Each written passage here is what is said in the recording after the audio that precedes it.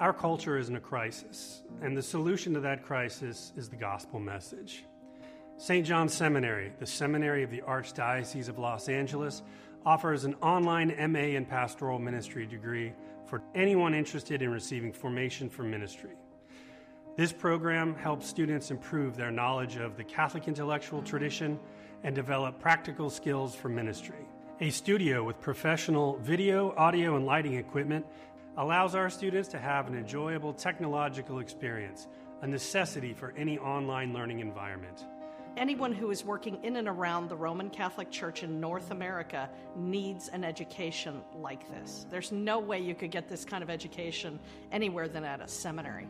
Our online Master of Arts in Pastoral Ministry offers you the chance to continue your education in ministry and designed to provide you with the knowledge, spiritual formation, and practical skills that you need to serve the family of God in our parishes, schools, and other ministries. By grounding yourself in the intellectual tradition of the Catholic Church, you will be able to go out into this culture and leaven it with the good news. Welcome to the podcast. My guest today is Maggie Gallagher, the Executive Director of the Benedict XVI Institute for Sacred Music and Divine Worship. Maggie's experience includes successfully founding two nonprofit organizations, the National Organization for Marriage and the Institute for Marriage and Public Policy. She was also a founding editor of two magazines, the online The National Pulse and the Manhattan Institute's quarterly journal of urban policy, the City Journal. She was a nationally syndicated columnist for 17 years, an editor and a columnist at National Review, and an author or co-author of 4 books, most recently Debating Same-Sex Marriage, published by Oxford University Press. And the Benedict XVI Institute, their mission is a unique mission to open the door of beauty to God. We pursue this mission through 2 great strategies, providing practical resources for more beautiful and reverent liturgies and energizing a Catholic culture of arts. Our core vision, the greatest art, the greatest liturgy the Catholic Church has ever produced, is yet to come. First of all, Maggie, thank you so much for joining me today. I really appreciate it. Well, thank you. It's wonderful to be with you. I'd like to have a conversation today about sort of what's at the heart of the Benedict XVI Institute. So Catholic music, the liturgy, sort of some of the struggles or issues or challenges that are happening in those realms, and then how the Benedict and why the Benedict XVI Institute was founded in order to address those issues. And then just sort of ask some questions about you and what excites you about this project. So why don't we just begin based on the mission statement that I read a minute ago. It seems that the Institute is, in general, trying to address the problems of a lack of beauty today in art and liturgy. The common refrain in our culture, of course, is beauty is in the eye of the beholder, although this radical subjectivity is not consistent with the Catholic tradition's understanding of objective beauty. So why don't we start with the question of beauty, if that's what the Institute is focused on? How would you describe what beauty is? Let me step back a moment, because Sure. I think this is important. The Archbishop Salvatore Cordileone founded the Benedict XVI Institute. And if you asked him, as I have, what is the greatest problem the Catholic Church faces, he would say a loss of the sense of the sacred. We are losing the sense that the Eucharist is the real presence, that is an enormously sacred object. Even church-going Catholics don't experience the Eucharist that way. We're losing the sense of the sacredness of human life in the general culture, and it bleeds out into the way Catholics look at the body and the world and human sexuality and a lot else. We're losing, one short way to put it is that Pope Francis recently, a couple of years back, made saints of, I think it's a total of 5, but it might be 8 French monks who were martyred protecting the Eucharist from desecration. I think during the French Revolution. It was in Italy. They're French in Italy. I don't know the wars right. But so much violence. But I was thinking about that a lot, because it what is it to the way a lot of us think, maybe especially us Americans, it makes no sense to die to protect a wafer from desecration. I mean, isn't the human, is that really a good thing to do? Is that a heroic witness? And the fact that, the fact that people have a hard time understanding what a magnificent thing that is to do, to die to protect the body of Christ from desecration, is a sign of a larger loss of ability to see spiritually, I think. And the Archbishop has chatted with me.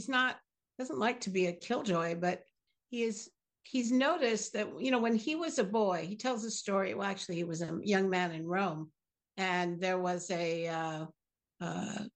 was saying mass, and there was a pancake breakfast or something in the basement, and somebody was coming up to get more chairs, and he came up in the moment of consecration, and as the now Archbishop noticed that, he immediately stopped and he knelt and he was silent, right? And it's because of that sort of deep Catholic imagination, that understanding that you are in the presence of the Holy of Holies, as our Jewish brothers and sisters gave us that language.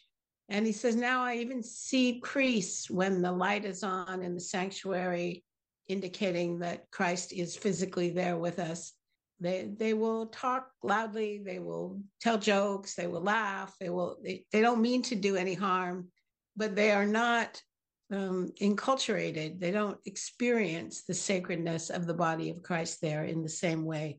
It's another way of saying that the Catholic faith is founded on sacred mysteries that Christ himself gave us. And I would say, this is not the Archbishop speaking, that the trouble we face is that we have become too dependent on the idea of cognitive meanings of words to convey meanings. We've lost the way in which spiritual realities can really only be conveyed, the spiritual mysteries, through symbols and images and actions that bespeak of the sacredness, particularly of the Eucharist. So there are three great transcendentals: truth, beauty, and goodness. And there are still a lot of great Catholic apologists making arguments about truth, and there's no one doing more good for the poor and the sick than Catholics across the country, although sometimes we don't hear those stories enough. But for some reason, in the last 60 years or so, we just dropped beauty, and we tend to think of it as a frill or a luxury item instead of a profound way of conveying real spiritual truths. It's part of the meaning when St. Francis, and there is no one who loved helping the poor more than St. Francis, but when he said, preach constantly, use words if necessary, he's also talking, there are letters from him admonishing priests for saying the Mass sloppily, for not having beautiful chalices or vestments or altar cloths that would be fitting to show that Christ the King has come again to save us in his glory at Mass. So I guess I feel like if you ask the Archbishop what the mission, it is really to evangelize again in the classic Catholic way, because what's classically Catholic works, the deep truths of the faith, the spiritual realities that the eyes may not see and the tongue may not be able to say directly, but that liturgy in particular is the queen of the arts can convey if we decide to do so again. And so I know I've been talking a long time, and I'll give you a chance to break in here, but when people, and this happens, when we put on these beautiful liturgies with a special focus on new masses, new sacred music for the Mass, because we don't want people to think of our tradition as a dead tradition that ended 500 years ago.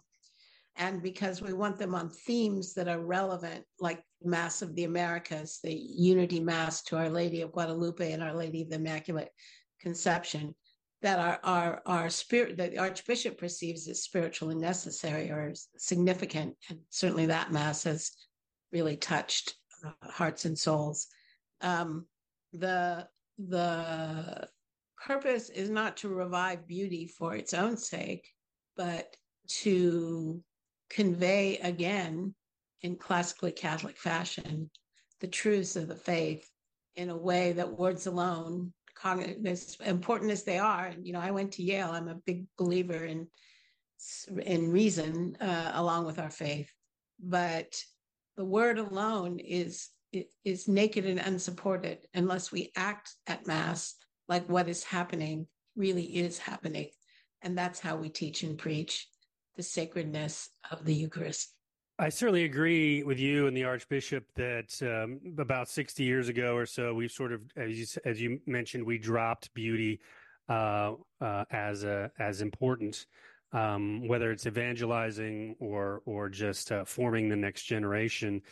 What would you or he say about sort of the roots of that? In other words, if we want to combat or change the problem of the past or even the present, we sort of have to figure out how did we get here so that we don't keep making the same mistakes. So what would you say about the sort of root cause of the drop in interest in beauty and so that we can move forward and reclaim that? I'm not a big fan of root causes as a way of thinking. I actually think you causes are very complicated. There's something very Catholic in thinking that if you just correct the wrong thought at the back of it, then everything good will flow, and it ignores inertia and original sin. That's often common in the political discourse of the Catholic integralists, right? I'm like, so what I think, and more importantly, what Archbishop Cordileone clearly sees is that we're not going to have a Catholic revival or even a Catholic Eucharistic Renaissance until we bring back sacredness to the way, the ritual, the way we do the liturgy at the Mass.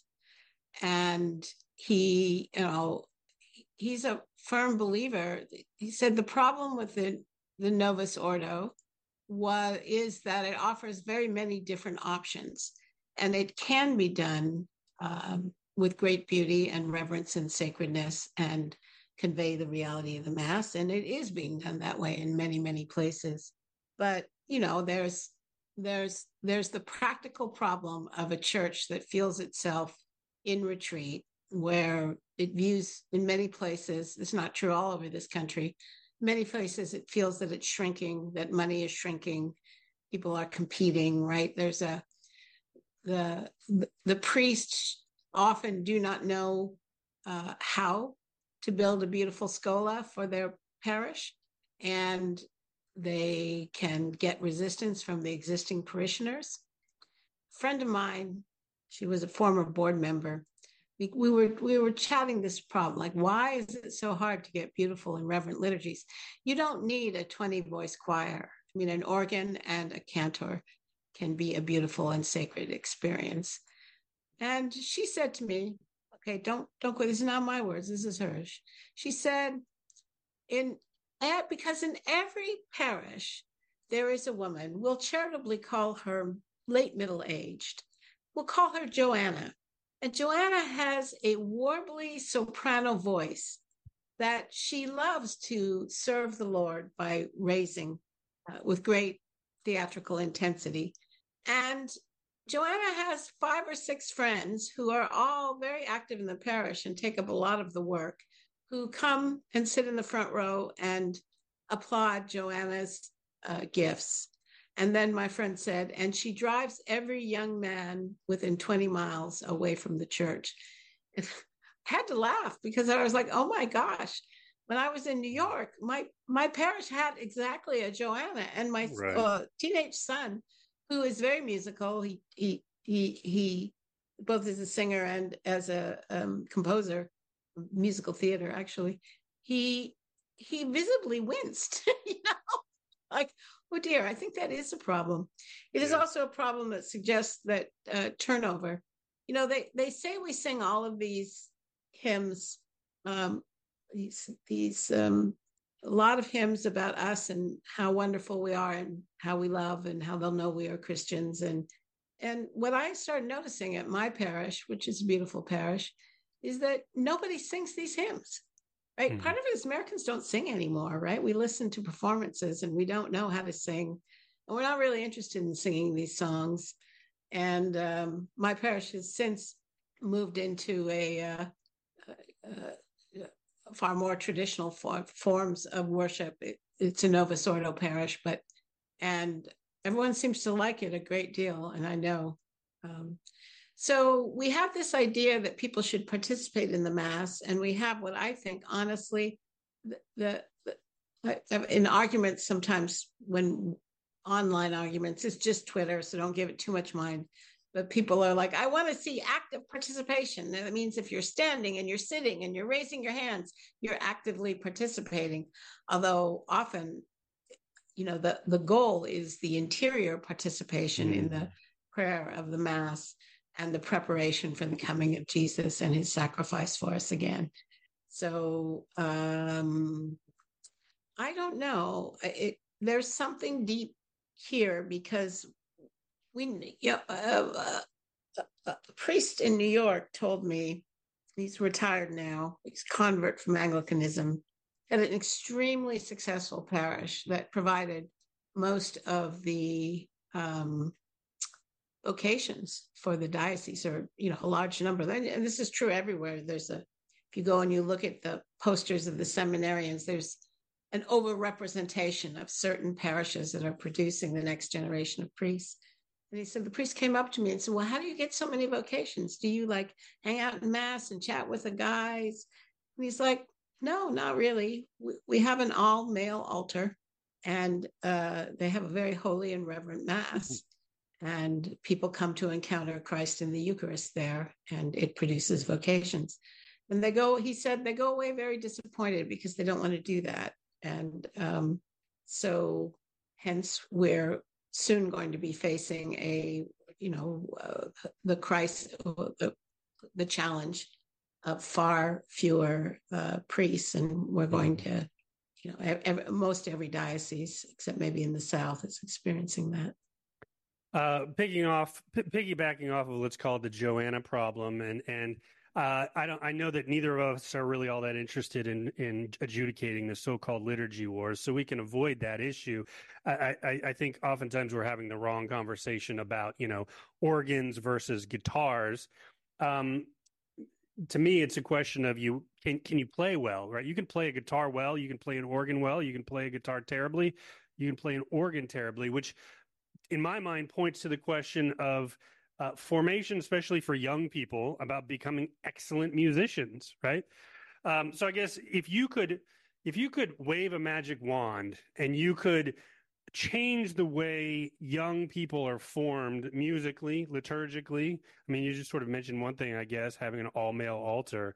But to raise that next generation of musicians so we can have excellent, beautiful music, irregardless of the type of instrument it is, what would you do? How would you change musical formation today? Two things. The first thing is, I think we need more Gregorian chant camps, and we need the children's Mass to be Gregorian chant. Mm-hmm. And this sounds very counterintuitive, and again, Archbishop Cordileone is the one who pointed this out to me. He said, we do these children's choruses and they sing childish songs. Mm-hmm. And then by the time they're 8 or 9 at the latest, they associate the Mass and being in the chorus with being babies, right? And they don't want to do it anymore. But I have seen children's chant camps. There's a particularly gifted teacher in San Diego, Marianne Carr Wilson, who's now training other teachers. And in 5 days, she can take kids from the ages of 5 to 15. And by the end of it, they are chanting the Mass.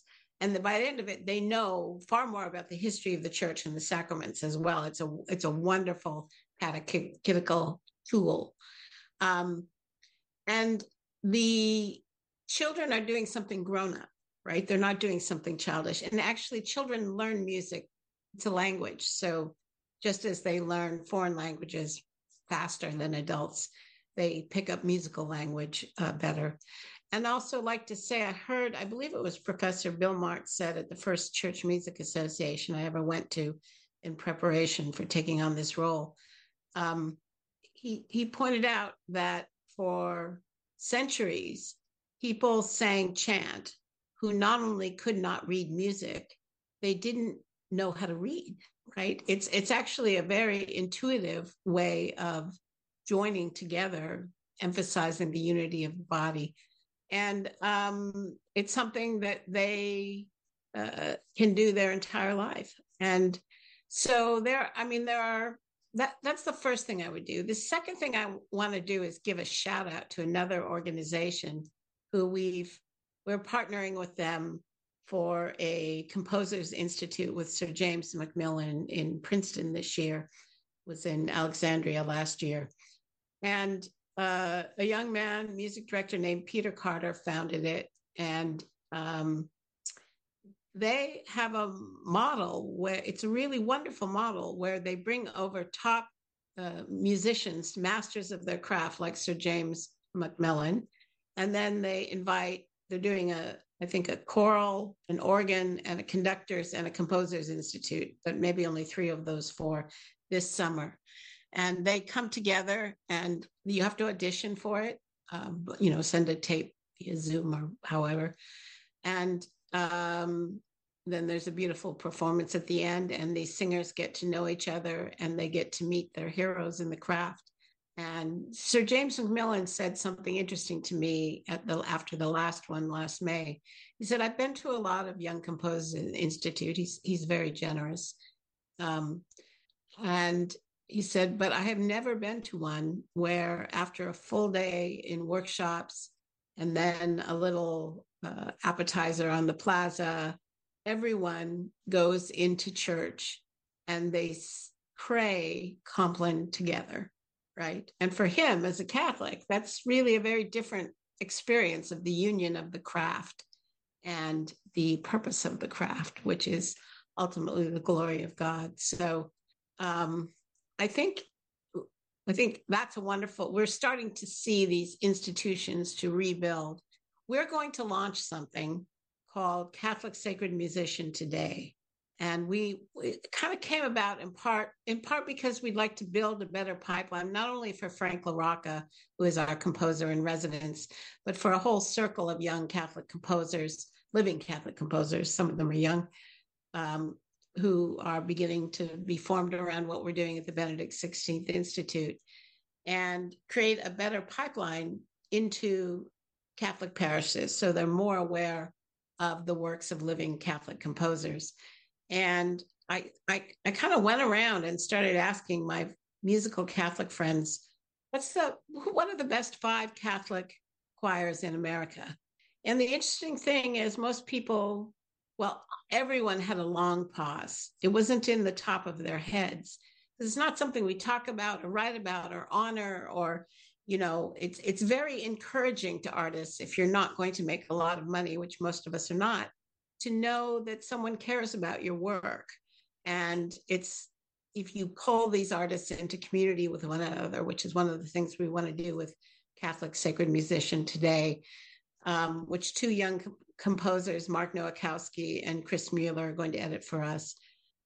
We hope to increase the awareness of, to share the problems, the challenges, and the way they overcame them in building a beautiful choir. And I have a third shout out. Jenny Donaldson, who's the new I can't pronounce. It's Polish. It's like Nowica, but Jenny, my friend Jenny Donaldson, is now the sacred music professor at St. Patrick's Seminary in Menlo Park. And she's doing some incredible programs online, and some are partly online and partly on campus, including one which is just a class on how you build a scola. it's the Institute for Catholic Culture, she founded there at the Institute. And it includes not only like the musical stuff you need to know and the theological stuff you need to know, but like, how do you fund it, right? How do you introduce it? And I'm sure that we're going to see a flood of successful new liturgists, including lay music directional people who are going to raise the sacredness, elevate the sacredness of the Mass as we move forward. And that's the lesson of the fierce allegiance to the traditional Latin Mass. I mean, I happen to believe that Pope Benedict was fundamentally right when he said these two forms of the Mass need to influence each other. In particular, that we need to know what the Mass is, what the priest is, by seeing our historic or classic form of the liturgy, and then take that sensibility into the celebration of the Novus Ordo, which is pretty much, I think, what Vatican II actually envisioned. It makes sense to me that if you're going to do readings from the Bible, they should be in the vernacular, right? But what was once holy can't be considered bad. And there is something in that rupture, which is clearly still not healed, and which I think Pope Francis has taken his step in a hope of healing it. But I think history will probably show that Pope Benedict's vision was more realistic. Let's talk a little more deeply about the Benedict XVI Institute and how it goes about sort of enacting its mission. So I'd mentioned providing practical resources for more beautiful and reverent liturgies and energizing a Catholic culture of the arts. So what are the sort of ways, the resources, the programming that the Institute does in order to enact that vision? Well, we've evolved in part because I don't actually live in San Francisco, and I'm not really a liturgist or a musician. So we've kind of leaned into what has been most effective as we've tried different things. It's also the fact that Jenny Donaldson is for the Bay Area the seminary is taking over a lot of the practical formation role. So what we realized with the Mass of the Americas is that there is an enormous hunger to experience sacred beauty, and also an enormous excitement generated around the idea that Catholic culture is still a creative culture. Word on Fire is the big dog in the beauty field, and obviously many people love their what they produce, and I'm glad they're there. But there's two things that they don't do. They don't do liturgy, probably because of the need to avoid the liturgy wars. And they mostly promote the work of artists who've been dead hundreds of years, because that's the great patrimony of the church. I mean, there's nothing wrong with it, but it is very discouraging to artists if it appears that the church is not interested in liturgical composition anymore. And Frank LaRocca, our composer in residence, told me the first time I met him, he said, composing for the liturgy is very different from composing for the concert stage, even if you're composing sacred music for the concert stage. And he said, essentially, we're deforming a next generation of young composers, because if they feel called to create sacred music, the only people who are commissioning new works are concert choirs.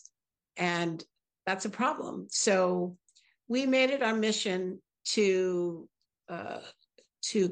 do great sacred music as prayer, as it was originally intended, and not performance, which means we commission about one great new liturgy mass. This year, it's the Missa Pange Lingua, a Mass for Eucharistic Renaissance. It's going to be May 19th at the Cathedral of San Francisco, and Frank LaRocca composed it. We're going to bring in a premier 20-voice choir to celebrate it, and it's going to be incredible. And this is the Mass that will launch the USCCB's National Eucharistic Procession. It's starting from the west, from San Francisco.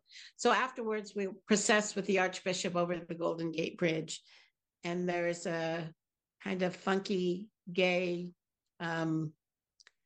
it's sort of like a race, but really they say it's a 12-mile party, Beta Breakers at the same time. So we appreciate that your prayers that these two groups will meet in good cheer if they meet at all.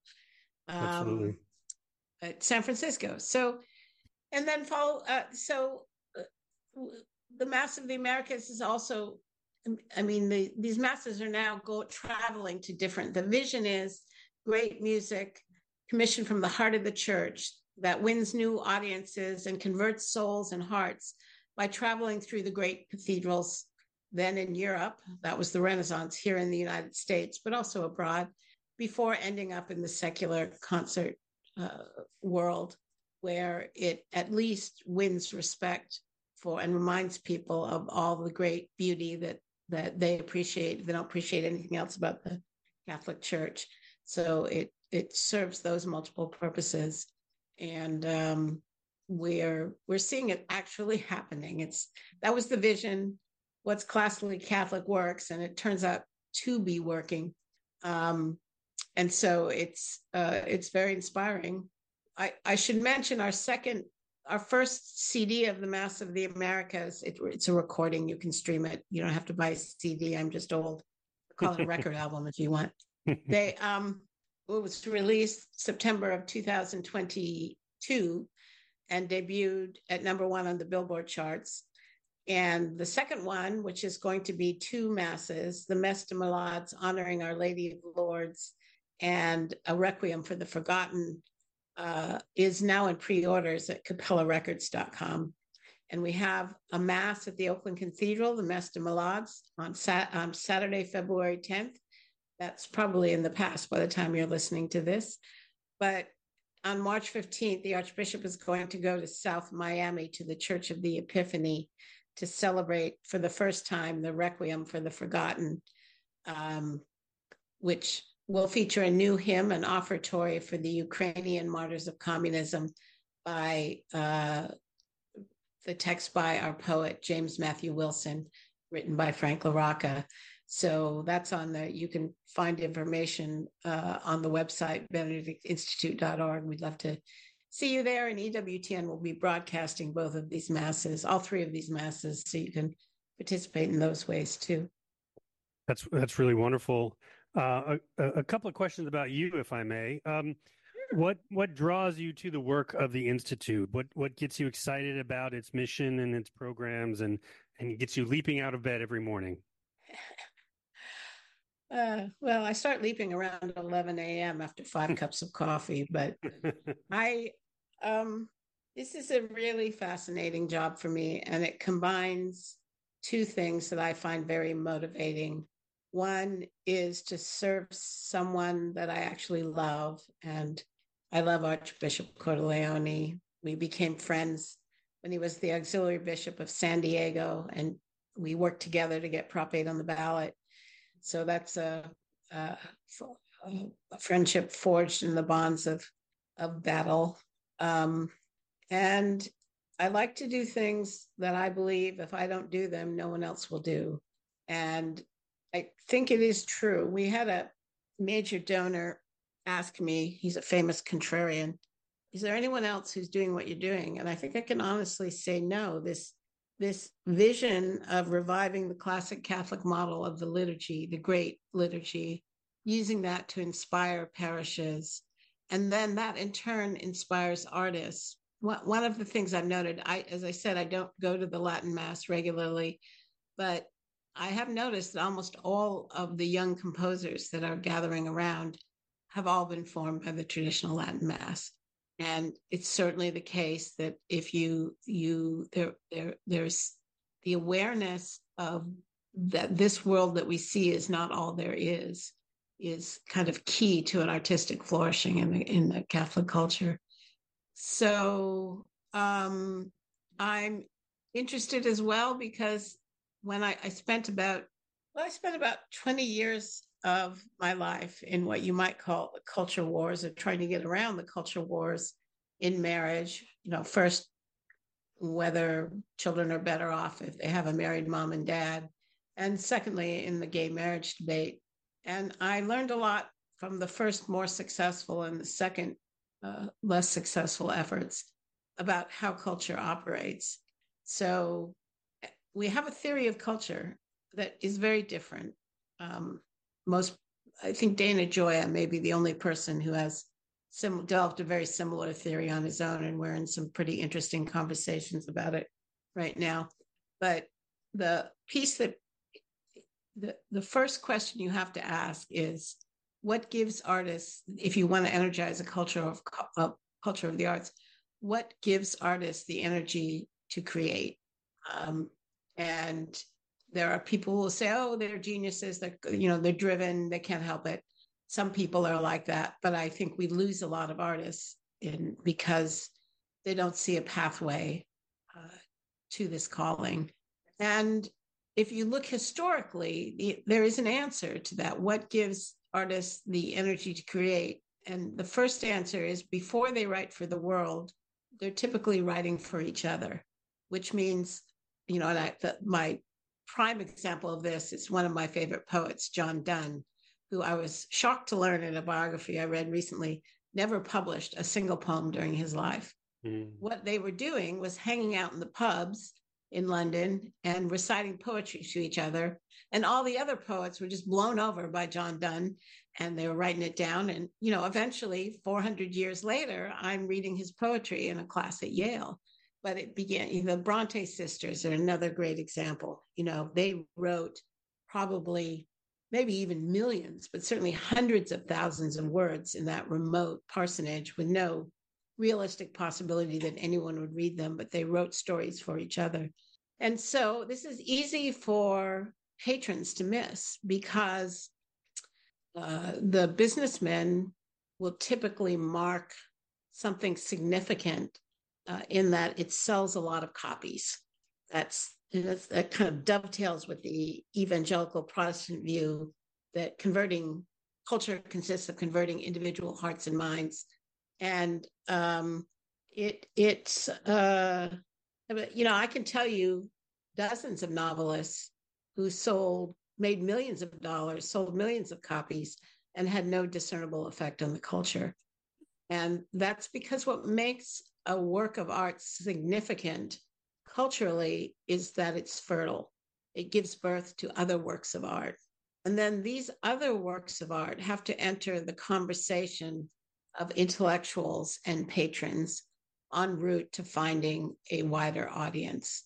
So we think a lot about how do you build community among the artists and encourage them.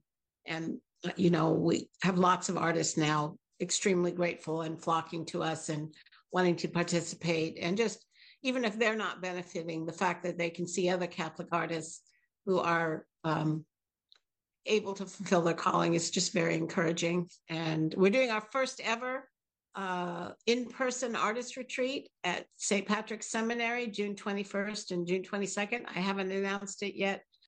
It's going to also be the first time that we charge for anything that we do. So free is a terrible business model, but Father Dwight Longnecker is coming, and the Archbishop will be there, and Dr. Anthony Lillis from the seminary. I think it's going to be a wonderful chance for artists and art lovers to get together.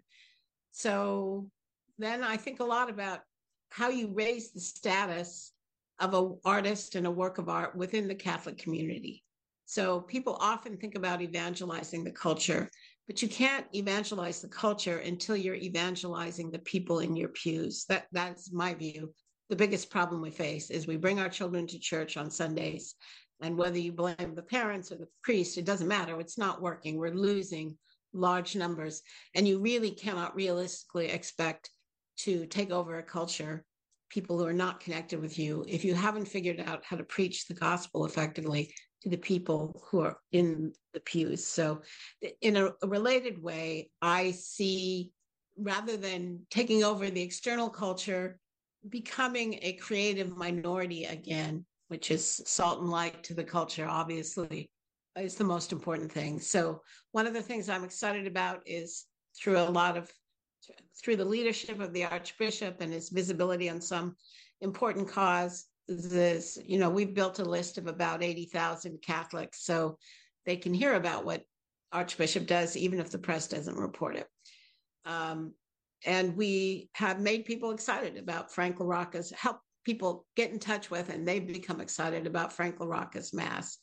And I'm told that we did the same for our poet in residence, James Matthew Wilson. So I feel like we have proof of concept, and I'm now limited by the fact that I'm only one person, but I'm interested in building out this model. It's not terribly expensive, but it is going to take laying down the vision plan and finding some of the donors who really see that reviving the classic Catholic model in liturgy and the sacred arts is a key. There's a lot of things we need to do, but there can't be anything more important than liturgy. And I say to the people who are like, it costs money. Why aren't you giving this money to the poor? Dorothy Day said, when she came to San Francisco and people complained they were spending all this money building the cathedral, she said, the poor need many things and we have an obligation to give them food, but they also need food for the soul. And the beauty in a Catholic church is available to everyone, from the poorest homeless person to the mayor of the city of San Francisco. And like I say, free is a terrible business model, but on the other hand, what is classically Catholic works. So, but I also think I read in The Jewish Roots of the Eucharist, I believe, very interesting book, but it was talking about what God said to the Israelites, to the Hebrew people, when he described how he wanted to be worshiped. And you know what? He said, make it gold, right? He didn't say, build a little plain white box and give all the money to the poor. Whether it's because he understands that where our treasure is, our heart will be, or whether God, the creator of the universe, wants to be worshiped properly, I can't speak to it. But Christ said the same thing when the apostle criticized what we traditionally think is Mary Magdalene, but maybe not, for bringing him expensive perfume, could have been saved for the poor. But no, it's the worship of God comes first. And after that, if people are on fire with the love of God, they will have the energy to help the poor and reach out to the forgotten and do a lot of other things too. We've talked a lot about beauty and sacredness and formation and sort of lighting the fire in people. Can you talk about how beauty and sacredness through sacred music, through the liturgy, has formed you throughout your life? Well, it's interesting. I'm not really I'm not an expert in either sacred music or liturgy. I successfully founded 2 nonprofit organizations and helped found a third. And when the Archbishop wanted to get the Benedict XVI Institute off the ground, he asked me to come help. And, it's hard to hire someone who knows how to start an organization, because if they do, they're usually running their own organization. But for some unusual reasons, I basically ran into a policy dispute with the board of the National Organization for Marriage. And so I stepped aside and I was available for this. My pathway, the Archbishop says there are people who read themselves into the church. And that's really my primary pathway. When I remember it's really through the teachings on sex and marriage, the intersection between being a young woman in the middle of the sexual revolution and watching what was happening around me, that I came to believe that what the church teaches about marriage, which is not that divorce is wrong, but that it's impossible, was what I wanted in a sacramental marriage. And of course, that was some of the things I was observing and thinking about as a young woman were said in much more magnificently by John Paul II with his theology of the body. But, there's a certain poetics to the intersection of romantic love and sexual virtue, which is marriage, right? And there's a certain loss of meaning which I feel very much for the young people today. When it's this strange thing, it's like my truth, but it can't just be your truth. You've got to get everyone else to endorse your truth, my truth, right? Or else you can't really believe in your identity. It's like it's such a strange hodgepodge. One of my children is taking in foster children, and I said to him, "Why is everyone a lesbian?" But I think the answer is that the sexual world out there is very, very scary. Mm-hmm. You know, it's very brutal. It's very uncivilized. The paths to courtship have been grown or overgrown and barely visible. And we're seeing a lot of pain and suffering as a result. I honestly Pope Francis has been a challenge for me, as he's been for some people. And I can't put it all together logically or rationally. But what my epiphany was when I read in National Review about what's happening in Canada with, they call it assisted suicide. But, you know, this young woman is relating, she's depressed, she's thinking of killing herself. She calls the Canadian Suicide Prevention Hotline, and the voice on the other end offers her assistance in committing suicide. And I'm like, oh my gosh, without Christ, everything. Because I'm sure that person thinks of themselves as a decent, normal person. Mm-hmm. And yet somehow civilization can fall so far, so fast, that you can hear an anguished young woman seeking help to avoid suicide, and you can offer to help her kill herself. That's there is no, if the church's teachings aren't true, then there is no civilization, I don't think. Final question. I always like to end on a note of hope. We are a people of hope, specifically hope in the resurrection. When you think of the challenges that we've talked about, going back to, loss of sacredness that the Archbishop mentioned, and abandonment of beauty over the last 60 years, and you think about those, and you think about some of the things that you mentioned about the revitalization that's happening, what gives you hope? Well, I was asked how at one of our events, and that we did a Mass of the Americas at Old St. Patrick's Cathedral in New York City, and I was asked that we have little receptions afterwards and talks, and I was asked, how do you not despair? Actually, the Archbishop was asked, and he said something. He said, "Maggie, do you have a good answer for that?" And I'm like, yeah, the antidote to despair is to love and to build and to create. And right where you are, do something that makes the world better. Pick up some trash from your street, found a school, volunteer to help someone worse off than yourself. There's something in the turn of the mindset. I am very far from despair, because every day we're getting up and we're making beautiful new things for the Lord happen. And they're good in themselves, and they lead to an upward spiral of goodness. So if you're a priest or a seminarian and you'd like more beautiful liturgy, all it takes is an organ and a cantor. And maybe you can only do it once a month.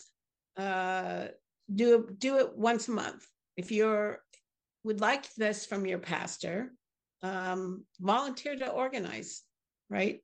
And I talked to a woman in Utah who, she was a music minor in college, but she wasn't a professional musician. And she just started going up to people and handing out a card saying, "You have a beautiful voice. Would you like to sing in the choir?" And she asked her pastor for a mass that currently didn't have a choir, right? Maybe it's the 7 a.m., maybe it's the 3 p.m. last mass. Don't take away other people's, what if it's working for other people, you can let them have it. You don't have to take over every liturgy, but offer an option for something classically Catholic. And it appeals to young people, and it offers you an opportunity to build. So that's why I don't think dwelling on root causes, I know you said in order to overcome them, you can spend a lot of time thinking about how bad everything is. The key to not being overwhelmed and not falling into the sin of despair is to focus on building, creating, loving, making wherever you can, have a family, love one other person and be faithful to them. Join in communities like the Benedict XVI Institute or many other communities where people are called to holiness and to help each other be better. And we know that who wins in the end, right? We don't know what we're called to suffer. So the other part of it is the classic Catholic admonition, just pick up your cross. We all have them. Nobody guaranteed that you're going to be able to get through this life without suffering. And it weighs you down unless you pick it up and offer it up to the Lord. Maggie, thank you so much for joining me. I really enjoyed this conversation. I'll be sure to post all the relevant information on the Institute in the show notes. And best of luck, and I'll certainly keep you in my prayers for your upcoming events. Well, thank you. I'm so glad to meet you, and I enjoyed being with you. Thank you. Our culture is in a crisis, and the solution to that crisis is the gospel message. St. John's Seminary, the seminary of the Archdiocese of Los Angeles, offers an online MA in Pastoral Ministry degree for anyone interested in receiving formation for ministry. This program helps students improve their knowledge of the Catholic intellectual tradition and develop practical skills for ministry. A studio with professional video, audio, and lighting equipment allows our students to have an enjoyable technological experience, a necessity for any online learning environment. Anyone who is working in and around the Roman Catholic Church in North America needs an education like this. There's no way you could get this kind of education anywhere than at a seminary. Our online Master of Arts in Pastoral Ministry offers you the chance to continue your education in ministry and designed to provide you with the knowledge, spiritual formation, and practical skills that you need to serve the family of God in our parishes, schools, and other ministries. By grounding yourself in the intellectual tradition of the Catholic Church, you will be able to go out into this culture and leaven it with the good news.